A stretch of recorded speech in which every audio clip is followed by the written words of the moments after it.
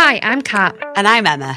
If you love the Dead Parent Club podcast, you can help support its future using the Acast supporter feature. Now, it's up to you how much you give, and there is no regular commitment. So if you can and you want to, please do hit the link in the show description to support now. Thank you. Thank you. I'm Sandra, and I'm just the professional your small business was looking for. But you didn't hire me because you didn't use LinkedIn Jobs. LinkedIn has professionals you can't find anywhere else, including those who aren't actively looking for a new job, but might be open to the perfect role, like me. In a given month, over 70% of LinkedIn users don't visit other leading job sites. So if you're not looking on LinkedIn, you'll miss out on great candidates like Sandra. Start hiring professionals like a professional. Post your free job on linkedin.com/people today. I love your Instagram handle, Your New Normal. Yeah, I'm obsessed with it. It's such a clever name because it's so true. Kat even used it in, was it last week's podcast or the one that's going up this week? Yeah. She just in conversation, just what did you say? Something like, you've got to find your new normal. I was like, there we are. But it's true. You're completely right, because I was gonna say new. I actually started calling it New Beginnings, and then I thought, actually no, because beginnings to me means it's like you're eradicating your past, which is not about. It's not about that at all, because the fact is that your past is so important to you, and it's part of your present and your future. So I kind of thought, actually, Your New Normal is kind of better, because people think of grief as being really all these abnormal connotations, but actually it's not. It's it's. Yeah. Well, I really liked it because after my mum died, my dad, he retired from his job, took up more cycling, started incorporating a few different things into his life. And it's what he used to say when he was talking to new people. He'd be like, since Joe died, it's just about finding my new normal, day from day. Oh, that's so nice. That is really... Yeah, no, but you're completely, it's because, it's not about you have to make a fresh start or anything like that. You haven't left that part of you behind, but it's just basically finding a sort of new, a new way to live in the world, I guess. Yeah, with this. Yeah, no, it's, yeah. Oh, thank you. Hi, you're listening to the DPC podcast, the podcast where we talk about all things Dead Parent, the good, the bad, and the banter, hosted by Sam and Kat. So with us today, we have the lovely Mira, who we actually know from our kind of Instagram community. So Mira owns an Instagram and Twitter platform under the name Your New Normal, which we have just had a huge discussion about, and which we'll include in the podcast. And Mira kindly volunteered to come onto the podcast with us today, and we've been following her for a while now, and she is so open and honest about what happened when she lost her mum and stuff, and her experience of grief. So we're really looking forward to this podcast, and we think you guys are all going to enjoy it too. So Mira, if you could please introduce yourself and kind of tell us where you're from, what you do, a bit about your day-to-day stuff. Yeah, sure. I'm delighted to. Hi Kat, hi Sam, hi everybody. The introduction was very nice. Thank you. So I'm Mira, and I'm in the middle of a sort of career change at the moment, but I'll sort of go into that. It's been a long time coming, based on what happened to me when I lost my mum and various things like that. But at the moment I'm doing sort of a recruitment based job, which is quite interesting. But and I'm thinking about writing a book, so I've got lots of other things going on. So so I think my story started about 12 years ago when I lost my mum to ovarian cancer. So that was all very, very sudden. I hadn't really experienced cancer in that way, that sort of personal connection to it. And I think a lot of people, I suppose, who lose their parents or their siblings in that way probably feel the same way, because it's there, but you never think it's going to happen to you or someone you know and someone you love at that age. So it was really tough. How old were you, if you don't mind me asking? No, yeah, of course. So I was 19 when she was diagnosed. So it sort of happened in a really strange way. And even though it was a long time ago, I just remember the whole episode really vividly. And it all stemmed from we had a really nice summer holiday. So it was the last holiday she ever had in Italy. I love Italy. I know. Anyone who knows me will know that it's like my second home, even though I'm not Italian. I wish I was. My last and first ever holiday with just my mum was also in Italy. Really? Yeah. Do you know what? That is absolutely incredible. I don't know why the connection is there in a way, but I think maybe it's, I don't know if you find this, but it's basically it's like that slower pace of life, and it just feels like everyone really knows what life is about there, which you don't get here. It's so amazing. We stayed in Sorrento. We loved it. Oh, lovely. That is, it's Sorrento's. That's kind of near Naples, isn't it? Yeah. Okay. Yeah, that's lovely. So we weren't too far from there. It was we were in Tuscany. So funnily enough, the last holiday was in a town called Viareggio. So it's like a beach town where actually not many tourists go. It's mainly just Italians. So it was a real experience. But actually, funnily enough, many years later, my husband and I actually got married really near there. It was very moving, but because obviously she wasn't there, but also it was kind of like the last happy memory we have of her. It was a really nice connection. But so I just remember us cycling up and down the promenade, and I just remember she was really, really free, really really just very spirited. And it's really weird because all of us were thinking about what it'd be like in the future. So I was at university, my sister was going to be at university. So my parents, who'd worked really hard actually to build the future that they'd had, they were thinking about retiring and planning their life. So in that way, it was really magical. It was a magical holiday, but really, really weirdly, it was kind of like over the last few months, she had a sort of, not a growth, but her stomach sort of expanded. And I don't know many people if they know much about ovarian cancer, but there are like very limited symptoms until sort of the very end, sort of like stage 4. So that's why it's one of those cancers that really, really shock you, because you can't really see it coming. But for her, she had her stomach expanded, and it sounds awful, but we used to sort of tease her and be like, "Oh God, what's happening? You need to lose weight. You look like you're pregnant." And it was just. I'm laughing because it is hilarious, because that's the way we sort of approached it. And my sister and it must have been all the pizza in Italy. Yeah. Exactly. We'd be poking her belly and be like, "Oh my God, like what's going? Are you pregnant? What's happening here?" It's all very strange. But then effectively we kind of got back home and we thought we needed to do something about it. So obviously she went to see the doctor. She had a scan, and what it showed, and this wasn't the cancer part at all. Actually, it was basically she had this massive rugby ball sized lump, massive in her stomach. Yeah, it's called a fibroma, the sort of medical term for it. And it's benign, completely benign. So we were like, oh yeah, so that's what it was. And she teased us and said, "See, it's like nothing I did."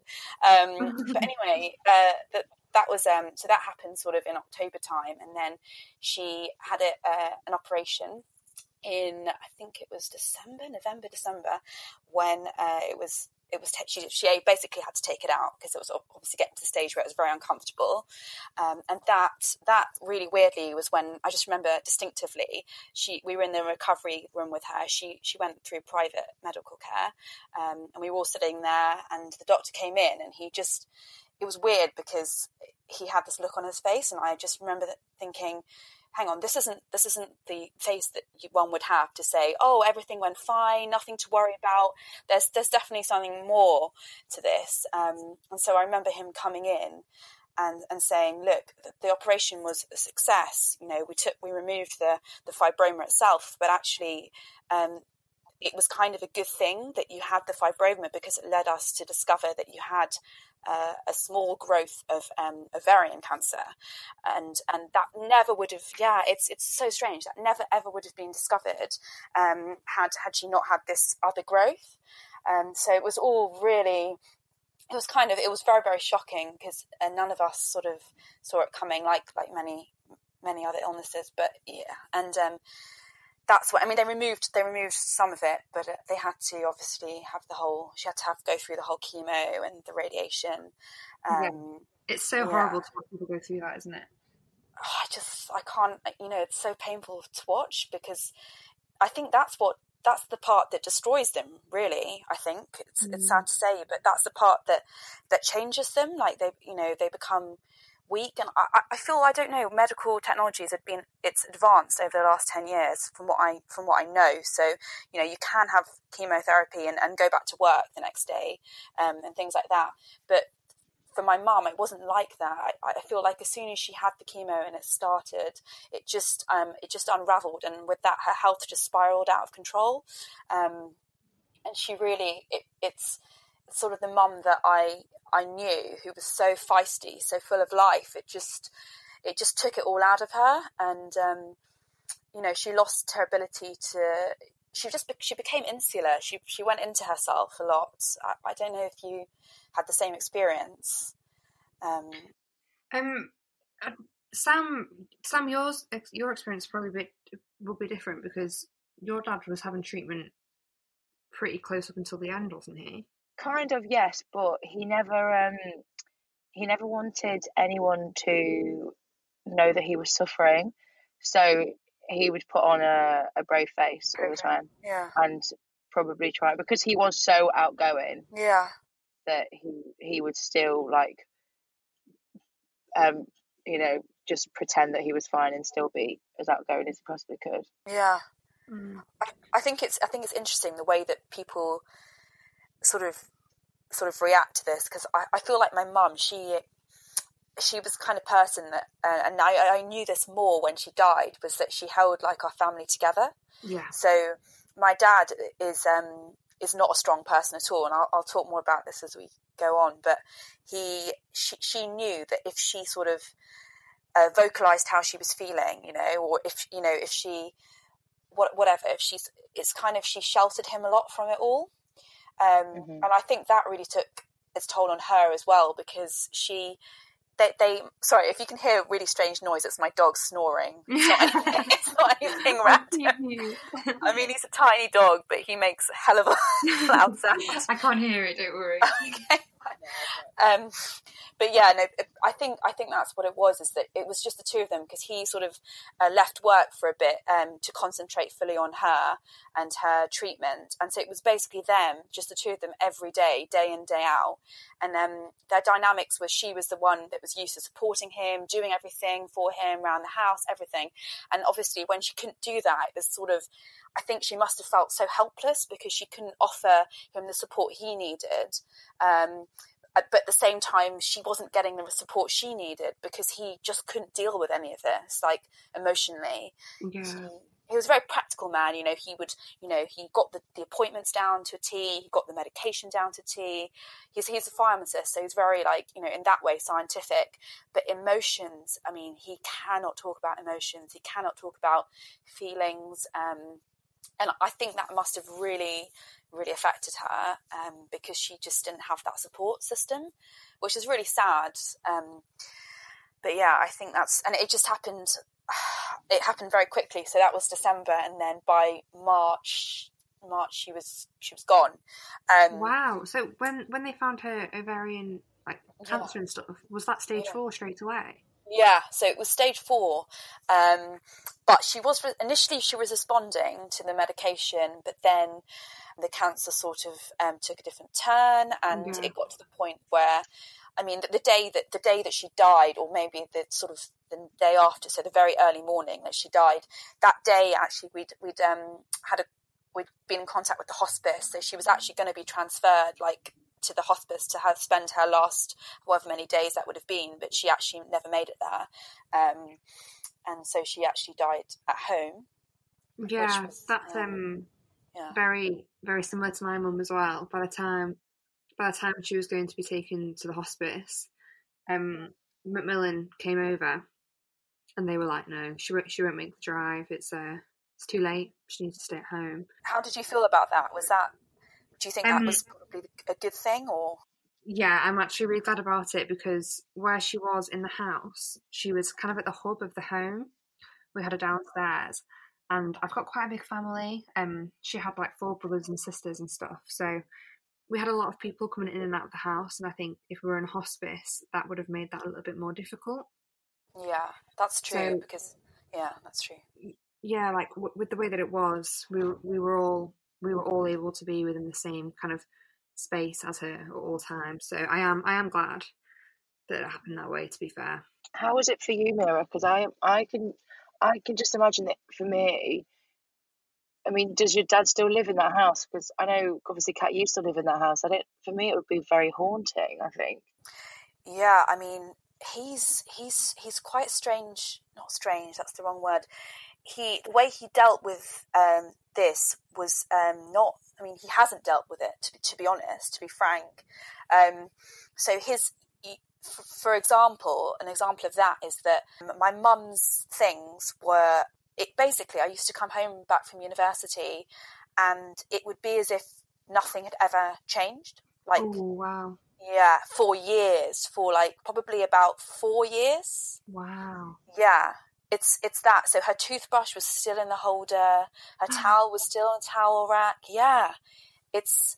I mean, it's that pretty. must have been really hard as like a 19, 20-year-old. Yeah, I mean, I think that's what I found really strange, and he.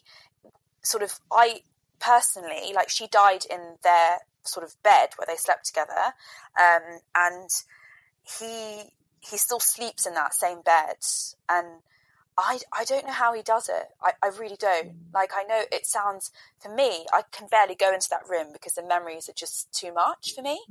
But for him, it's like he's just closed off completely what happened to him. And I think, obviously, losing my mum, like, you know, she still is the person that I love more than anything else, more than anyone else. Yeah. And will always be. And we obviously we had like our ups and downs, but she was amazing, and she basically dedicated her whole life to me and my sister. But saying all that, it's what actually was more painful wasn't dealing with her dying, was dealing with him. And I don't know whether it's a good time to go on to that, but it's just, I think I found having someone like that as who's meant to be, you know, your only parent, because I was 19, 20 when she died, just turned 20, and my sister was only 17. So having that and looking up to a parent when this happened, but having them unable to parent you, is tough. And so basically there was just no room or space for our grief whatsoever. Like, him and his grief and whatever he was going through took up all that space for years. So effectively our needs were just put on hold, and they just weren't met. And I mean, I can totally kind of get where you're coming from with that. Like, his grief absorbed anything that you two were feeling, because his took up all of your attention, so you couldn't process it yourselves. Exactly. And even not even just ours, like I don't know, was it, I think, Sam, you were saying that you have a big family. Yeah, we both do. Yeah, you both have big families, so I think you can. And when your respective parents died, like, were your families? Because I'm the same, coming from an Indian background, and everyone lives very close by, and it's all, you know, in your face, that sort of thing. were they around a lot? Like, did you get much support from your family? How did that all sort of plan out sort of in that way? Yeah, well, it was also for both me and Kat. We went straight back to university. Yeah. So we left that environment also. I mean, as you did. Yeah. My family were quite, well, I mean, they're kind of close by. They would always be there, but they would not necessarily be coming around to the house, because our house was never the house that everyone went to, because we weren't in the middle of everyone. But I don't know for Kat how it was for you. So I'm one of 3 kids, and so I've got 2 older brothers who are 7 years and 9 years older than me. So in my family, it was just me and my mum. And then, obviously, when my mum died, I had to try and find this new dynamic between, 1, being the only female of the house, and 2, trying to build a relationship with my dad. that wasn't necessarily there before. I can totally sympathise with that. Yeah, which the same as you was actually really, really difficult. Like, my dad would go 2 weeks sometimes when I was at uni without contacting me, and it'd be like, for me that was so alien because my mum would have called me every day, and I was just like, where is this parent? Like, what is going on?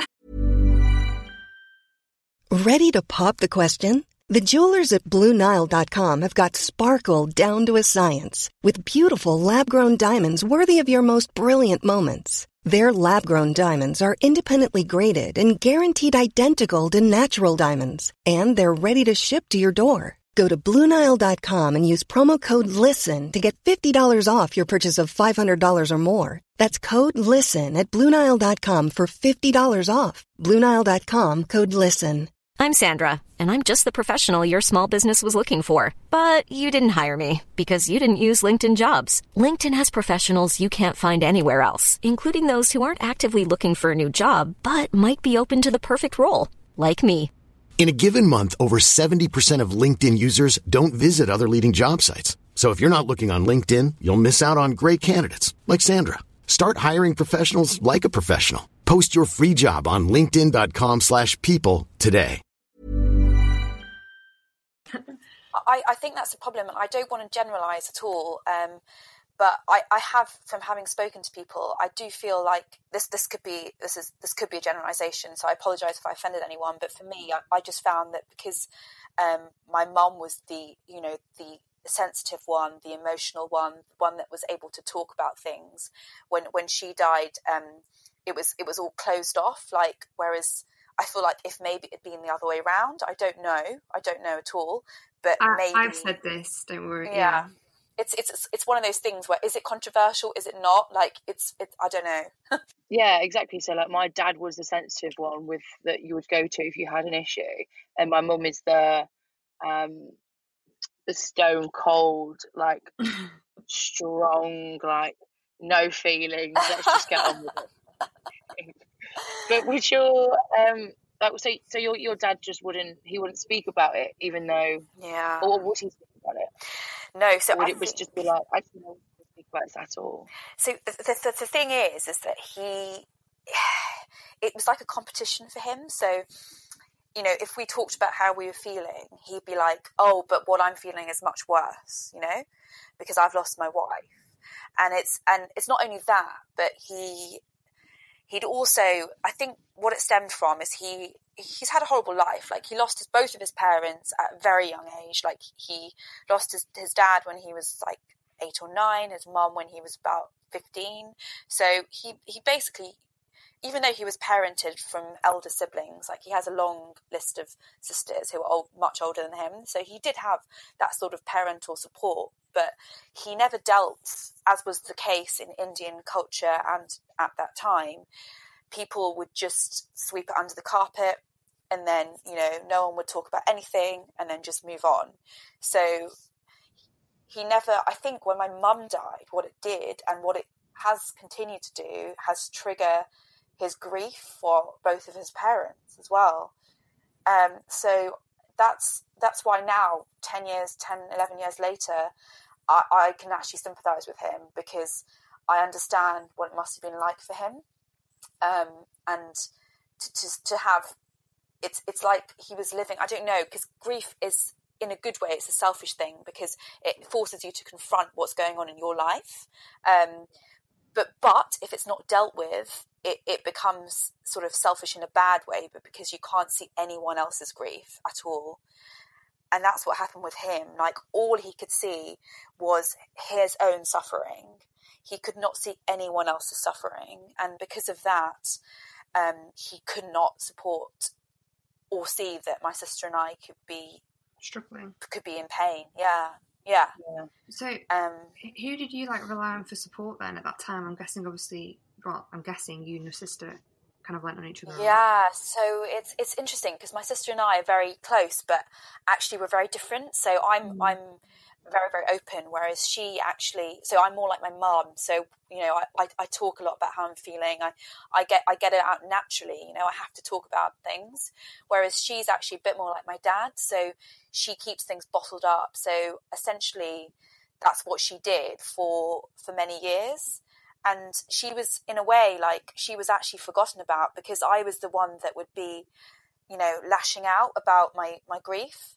And, you know, because, and so people were forced to listen because I would talk about it. Whereas she could not. So I feel like she really is the one that lost out, because she wasn't shouting and screaming, saying, "Hey, everybody, I'm in pain too." No one really focused on her. Yeah, I can really empathise with that, because I feel the same, and obviously even still now, actually, people, because I talk about it more openly. Obviously, I do the podcast and I post about stuff about my dad dying all the time. That people forget that my sisters probably also are having could be having a really shit time as well, but because they are not the kind of people to post about it, so people probably don't reach out as much to them. I think you're completely right. I think it's really sad because at university, like I still, some of my university friends, when they've in the same situation as you, when they've seen that I've been speaking about it a lot more and writing about it, you know, they a few of them said to me, "God, I'm so sorry. Like, we had no idea you felt all of these things. Like, we just, you know, it just seemed like, you know, you were just sort of so strong and just like holding it together. But it just makes you feel that actually people judge things a lot on face value." Yeah. Mm-hmm. And so even though to me, to the three of us, having lost someone so important, it's so obvious that, like, obviously if you use your mum or your dad, shit, it's like the worst thing that could possibly happen to you. It should be obvious, but actually it's just not. And which is fine, because you can't expect someone that hasn't suffered in that way to understand what it must be like. You just can't. The difficulty is, the thing is that I think other people expect us to walk around crying and looking miserable all the time whenever we feel sad, you know. I think they expect that to be a constant, whereas in reality you can be having a completely normal day, but it'll be one thing that triggers you, or in the back of your head all day you'll be thinking, "God, I really miss this person today," but just because you're not outwardly showing it every day, because that would be exhausting in itself. Exactly. Yeah. Nobody has time for that. But it doesn't mean that you don't want somebody to come up to you and be like, "Hey, Kat, you know, how are you feeling today? Let it all out." Yeah, exactly. Like, you're not going to go up to someone and say, "Hi, how did you find economics? Oh, by the way, I'm feeling really shit because my mum died." You know, like, it's not something you can just bring up into conversation. You know, like but yeah, I do struggle with that. Like, I'm not saying that I feel let down by people, by friends, by people. I'm not saying that, because having now, although funnily enough, my husband actually is he like, it's weird because he actually has lost both of his parents, so he's an orphan, but he was never actually brought up by his parents anyway, so it's a different loss, right? So it's like, you know, he was brought up by his grandma, who's thankfully still alive, but it's kind of, he's the only person I know that's lost parents that's within our age bracket. Wow. Apart from that, yeah, isn't that strange? Like, you would think people would have by now, but it's I don't know, because obviously you guys have each other and stuff. That's the mad thing I think about doing this podcast, is that Sam and I now know at least another 14, 15 people who have also lost parents. That is mad, isn't it, Sam? Like, Yeah, well, I for a very long time thought that I was cursed, because my dad died, and then all my friends' parents just started dropping dead around me. Oh my god! It's like a trend that you don't want to set, do you? Like, it's just like, so. Oh god! Oh no! Yeah, it actually it happened to me in my final year at uni. I was kind of like involved with two guys, not at the same time, but like dated these two separate people in my final year at uni, and now both of their dads are dead. Oh my god! And I'm like, oh, sorry guys. Oh my God. I literally can't believe it. Oh my God. Who are these people? Yeah, oh God. Keep your dad safe, Mira. You never know what's going to happen next. Oh God. Yeah, it's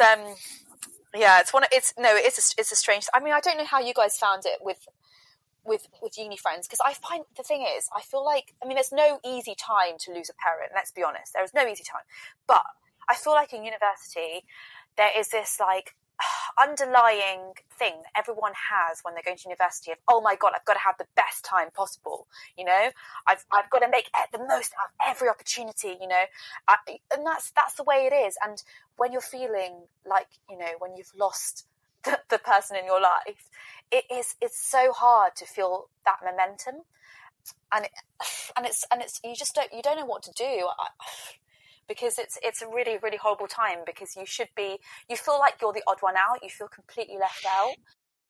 Mm-hmm. Yeah, because yeah, everyone around you always seems so kind of like driven and like really enthusiastic about stuff. And I think for me, I spent a lot of my time at uni after my mum died in bed. Yeah. An awful long time. Yeah. I honestly, I really don't blame you. I feel like I wish I did more of that, because I think I did the opposite. It was, I went into this sort of, which was bad, because now, effectively, even though it's been so long, it's only in the last probably about 3-4 years I've actually like properly dealt with my grief. Like I went into sort of robotic, you know, like robotic mode, but being really actually just being a bit in denial about everything, really. It was kind of like I used to go home at weekends. So I was at Warwick University, so it was not too far from London, and I used to go down pretty much every weekend when my mum was ill, and then also when she passed away, because my dad was home alone. And so we would, it was weird. I'd go I'd go home and it'd be like a really strange environment, because I couldn't deal with my grief there, because my dad just wasn't allowing that at all. So we kind of we wouldn't talk about my mum, we wouldn't talk about what happened, we'd just sort of do stuff like go shopping to Sainsbury's and things like stuff like that. All very strange. And then I'd go back to university and it'd be like, oh yeah, let's go out. And sorry, just trying to talk to people at the deli counter about your grief. Yeah. Like, no one else. Someone please speak to me. Someone please. No, it was so it was kind of, you feel a bit trapped, because you don't know where you're meant to have the space, like where you're meant to find the space. And like you, I think I used to do it alone at night when I was in bed, and that's the only time I felt I could cry. Isn't that so bad? Literally, nighttime was the worst time for my grief. Like, it's such a killer. You just lie there, and like I did it this year. It was the night before my 23rd birthday, and I didn't sleep until about 3 o'clock in the morning, because all I could do was think about my mum and how I wish she would be there the next day. And at night, all you do is cry, don't you? It's horrible, and it's the kind of cry that's like, it's really soul destroying. Like it's really soulful crying, where you're shaking and you just don't know what to do, and you're like, ugh. No, I completely agree. I feel like no one should ever have to cry alone, and no one should ever have to suffer like that alone. But it's weird, because even though it's really, really a horrible way to be, it's the only time where you can actually feel like you can completely let go of all that emotion. And feel like completely, because I mean, I do cry. I have cried in front of friends and in front of my husband and stuff, but in a way, I'm always so conscious of upsetting them. Weirdly, I don't know why that is. You're always like, I'm so sorry that I'm crying. But inside you're like, I'm not sorry at all. Why am I saying that? Exactly. Well, they should feel a little bit of what I'm feeling, you know. Yeah. I really do empathise with the whole like feeling trapped thing, because I still count myself very, very lucky that I was that I ended up just kind of by chance living with Catherine in like the second year after my dad died. But that first year was kind of the same. Like I was asking people I would ask people if I could talk about it, and the people that I lived with didn't want to talk about it. Went home, my sisters and mum wouldn't talk about it. So I was very much the same as you. But then you had that for the remainder. I love the idea of some of you like asking people if you can talk about it. Hey, excuse me if we just take 10 minutes out of your day today just speak about the fact that my dad died. Yeah. It's so funny because people, they can talk about like really, really like, I think that's what annoys me as well. Part of my grief was having really limited patience for the most like ridiculous conversations. Like, you know, they could talk about like, I don't know, their nails or something for like hours or like, and it's like, why can't you talk about things that really matter? Like, what is wrong with you? Yes. It's so true. But it's difficult, I think, finding the balance with your friends, because we actually recorded a podcast with two of our best mates that we've lived with at uni. Oh, yes. Yeah. They actually said that they kept a lot of the things that they were going through from us because they didn't want us to feel like what they were going through wasn't important anymore. So I think it is so hard to find a balance, isn't it? But I totally agree with you with stuff like really mundane, everyday stuff. You're just like, you want to shake them and be like, you are so lucky that this is your biggest problem in your life right now. Exactly. I think you're right. You're completely right about it, because it's like, on the one hand, you're grieving and you don't want to feel like people can't approach you and treat you in the same way as they used to treat you, or you don't want to feel like your life has changed to that degree. But then on the other hand, your life has changed, and it is the biggest part of your life, and it is always going to be going on in your life. So I think it's like these two like conflicting emotions are really hard to deal with. Yeah. Well, it's like, it's the biggest life event that you've been through. It would be like on a completely other end of the scale, but it would be like getting married or having kids and not being able to talk about it. Oh yeah, completely. Yeah. It's so true. Right. I actually, funnily enough, I actually do compare the day my mum died to the day I got married. No, my husband in the next room that day. Yes. No, like my husband in the next room is probably like, oh, for God's sakes, what's she done? She's really ruined this podcast. No, but in a weird way, it does feel like that, because you're on both hand. It's like the biggest step in your life, like you're ever going to have to take in a weird way. But also, it's all like on the other side, it's like both situations are complete blur as well. So like the day that they died and like the funeral and everything, it's basically like you're going through all these things that are happening to you, but you're not really present. You're in some sort of weird, like zombie-ish state where you can see all this is happening to you, but you kind of like are away from your body. I don't know. It's a bit weird, and that's one of my biggest regrets is, it sounds ridiculous, but is not taking any pictures at the funeral. Oh yeah, no. Because I would love to look back now and be like, oh my God, like look at all these because there. Do you know what? I completely agree.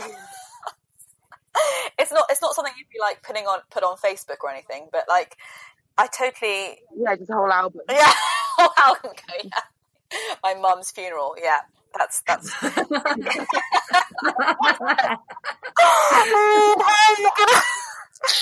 No, you know, I actually agree. Can you imagine the comments like, "Oh my God, look at your face on that! You're such an ugly crier." Ha lol. Can you imagine? Oh my God. Oh, rate this funeral out of 10. RateMyFuneral.com. Yeah, rate my funeral. There's an idea. That's a brainwave. I totally understand that feeling, because it's weird. You're right, because it's the same as when you get married, because when you get married, it's kind of for everyone else, because everyone tells you what happened, and because you're not really part of when you get married. Actually, you're kind of on some weird other like level where everyone else is doing something, having all their banter and, you know, getting drunk and throwing up in bushes, and you're not part of that. Well, that's what happened in my wedding anyway. But yeah. Can't we? So true. But yeah, so that's it. You relive it through your friends and you relive it through photos. But for a funeral, like I gave a speech about my mum with my sister, and I can't for the life of me remember what it was like. And I would love to. I would love it. I would love it if someone had recorded it, like they had of my wedding speech. I would have loved that. But anyway, yeah. Well, at least now you know for next time. Yeah, exactly. Yeah. I'll be prepared this time. Yeah, exactly. I was actually my mum's funeral was a complete blur because my grandma actually slipped me a diazepam at the funeral. She's like, "Here you go, Catherine, take this." And I was like, "What is it?" And she was like, "It doesn't matter. I think just take it." So I was like, "Okay." So by the time we got to like the funeral in the church, because we did the creme first, by the time we were there, I was literally like on a cloud, like looking around, like, oh my god. Maybe that's akin to having a baby when you're in jail, when you've got all the drugs, and you're like, oh, what's this? Yeah, oh god. It was funny because I went up and did a poem with my brothers. Oh, and lovely. Thinking back to that, I'm like, no idea what that was like. Yeah, I know. But do you find that when obviously when your parents died and stuff, like, do you find that now you become like apparently the grief expert amongst your friends? So if someone ever loses someone, it's like, oh, you know, you should really speak to that person because they know what it's like. I don't know if you found that. Yeah, I mean, we definitely don't make it easy for ourselves. The fact that we putting out about grief every week, we're literally inviting it. Yeah. But, I actually honestly probably get a message at least once every fortnight from someone different about either their own parent dying or their friend or their cousin or whatever. But it's hard. It's still hard to give advice now because almost the advice is me saying I actually can't give you any advice. There is no right thing to do or say right now. It's so true. I actually find it so hard when people ask me for advice. I'm like, I can tell you what I would have liked at the time, but everyone's experience of grief is so different, and you don't know what kind of support they've already got either. Like, it's so hard to know. I agree, and also with time, like I feel with me, I can't give the advice that helps me now to someone that's just lost someone. I couldn't, because now, and it takes years. I think. I mean, some people probably shorter than others, but it takes years to see the positive side of it. Yeah. And right now, I do see the positive side of it, pretty much always. But I could never tell someone, oh, but don't worry because, it's a good thing. Like, because this is... like, oh, my mum's just died. Oh, yeah. Congratulations, that is great. This is going to change your life. Yeah, well, exactly.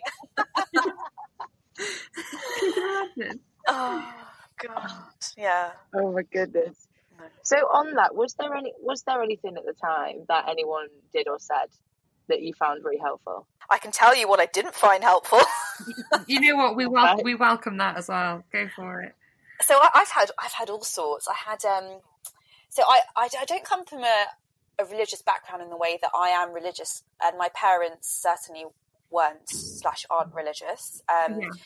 But my various elder members of my family are. So, I have had the whole, there's nothing you could have done. It was something she did in her previous life or whatever that made her get cancer and then die when she was 49. So, yay. Wait, no, so pause 1 second. Was she 49? Yeah. Welcome to the 49 club. Really? That is freaky. Both of our parents were 49. That is freaky. Oh my god! Isn't that? That is so free. I mean, it's such a weird thing. 49, isn't it? Because it's like they could have at least made it to 50. Like, to 50, had a big birthday celebration, and like you could have told them how much you love them, and then fine. But like, we missed the turning 50. I love you so much. Well done for turning 50 speech. It was just cruel. Exactly. I mean, I did a weird dance at my dad's 50th birthday. Your mum could have had the same. I mean, she missed out on having that weird dance. Anyway, I don't know. But no, yeah, 49. It's kind of it's a weird one, isn't it? Because obviously they're almost 50, but they're not. They're in their 40s, which is strange. Because now I'm 32, so obviously I'm nowhere near that. But the next decade, I'm like, wow, you know, the next decade will be the decade where my mum died. That's fucking weird, right? I can't imagine. I mean, I can't imagine that. And you know, it's a very strange thing. And now I'm thinking about. Now I think, oh yeah, this was the age where she had my sister, or this was the, you know, it's so weird. And I'm thinking what she would have been like. Each year as I get older, I'm thinking, oh my God, it's very strange. But yeah. Anyway, going back to your question, yeah, it's weird. I think if I'm like scraping the barrel, I think in weird ways, I think some of my friends did try to be around, like, and it, you know, they would show up randomly. Some of my school friends when I was at Warwick, they would show up randomly at university, and clearly they wanted to give their support. Oh, yeah. It couldn't. Now thinking about it, it couldn't be anything but that, really. And I just feel that.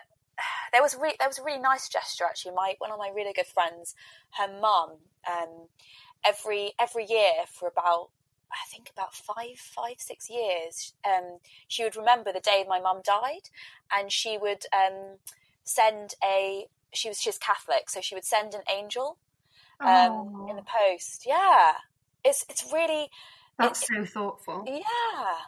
Really strange, but really, I mean, yeah, not strange, but it's just like, you know, someone that she knew my mum, but not that well. But it was kind of, you do get the odd sort of from someone that understands like what it's like and understands what it really is, like the simple things that make a difference. But on the other side of things, I did find that I was sort of, I remember once.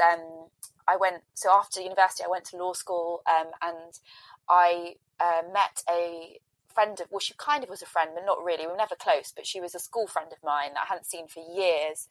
And like through the grapevine, she'd obviously heard my mum had passed away. Obviously didn't sort of think to send me a message around the time she passed away, but sort of saw me when we were during induction, ran across the hall and like literally burst into floods of tears. And it was like, what?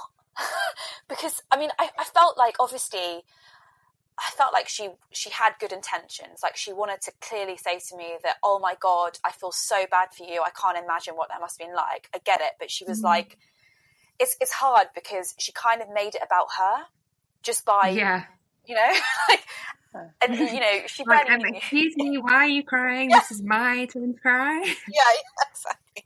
But I think part of it. Sorry. Yeah, it's all about you. Yeah, exactly. It's not about you. Yeah, exactly. Yeah, someone you barely know's mum has died, and that brings you to tears. I mean, but I think what it is, I think it's because people struggle what to say and what to do when someone dies, and it's partly the British culture of like not talking about death and not being open about it, and I think that's why it's like a shock and people just don't know what to say, and that's when you get things that are like that, which are really awkward to deal with. A lot of my friends say like, oh no, don't, like, oh no, don't, I'll start crying. And I'm like, say what? You're just like, cry, bitch. I don't cry every year. I have to, I find, crying is good, but I don't know.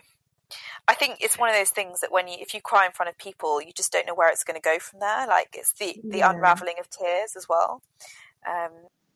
Hello.